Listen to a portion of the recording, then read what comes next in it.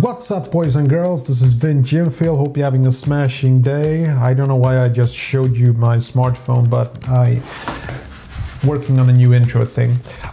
Today's episode is going to be about, well, technically speaking, Hackintoshes. These things, basically Macs that you build yourself. And I wanted to talk about, is it worth it in 2018 to get one of these? The answer is yes, but stay tuned to know why.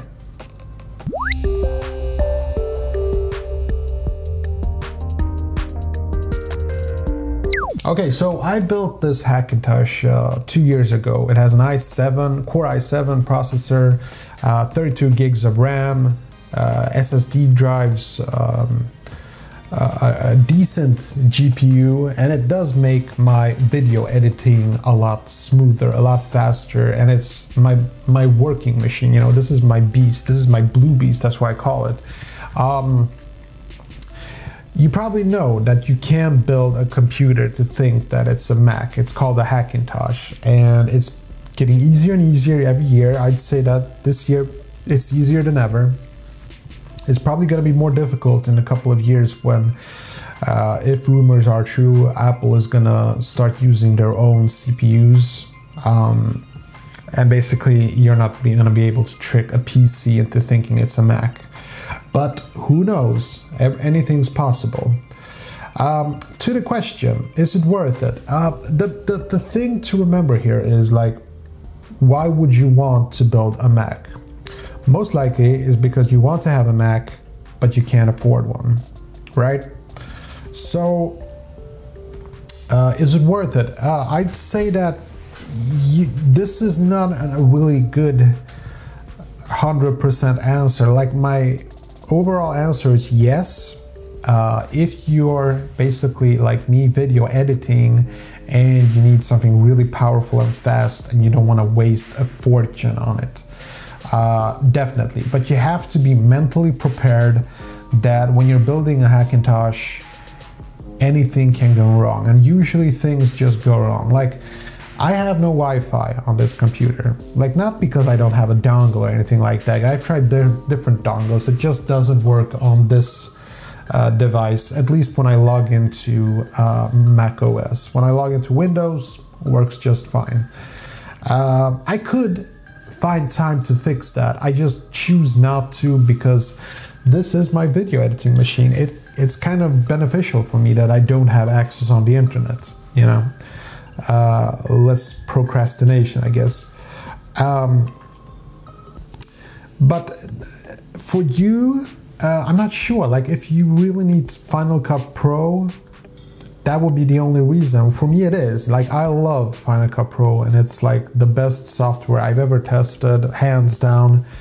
I just really don't want to be using Adobe Premiere. But if you want to be more pro, and you can, you know, go for Premiere Pro, then you could just have a PC and have at it. Like, I know getting a Hackintosh, it might be because, you know, you want that OS system, but the thing is, you know, that OS system is mostly for people who don't want to fuzzle around a lot, you know, with updates. They just want everything to run smoothly.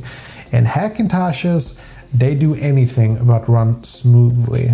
Like, if you want to get the performance of like a real Mac Pro, and I mean a real Mac Pro, not one of those Mac Pros that have been released by Apple. Those black ones they just suck. Perhaps the iMac Pro, however, but that one will cost you an arm and a couple of legs.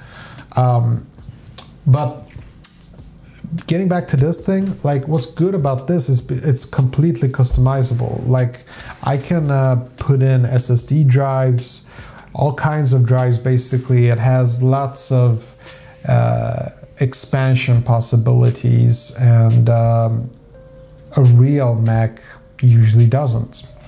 You know, it's very flat as far as connections go. Just look at the new MacBook Pros. It's sad, but there's almost nothing pro about the latest Mac computers, you know.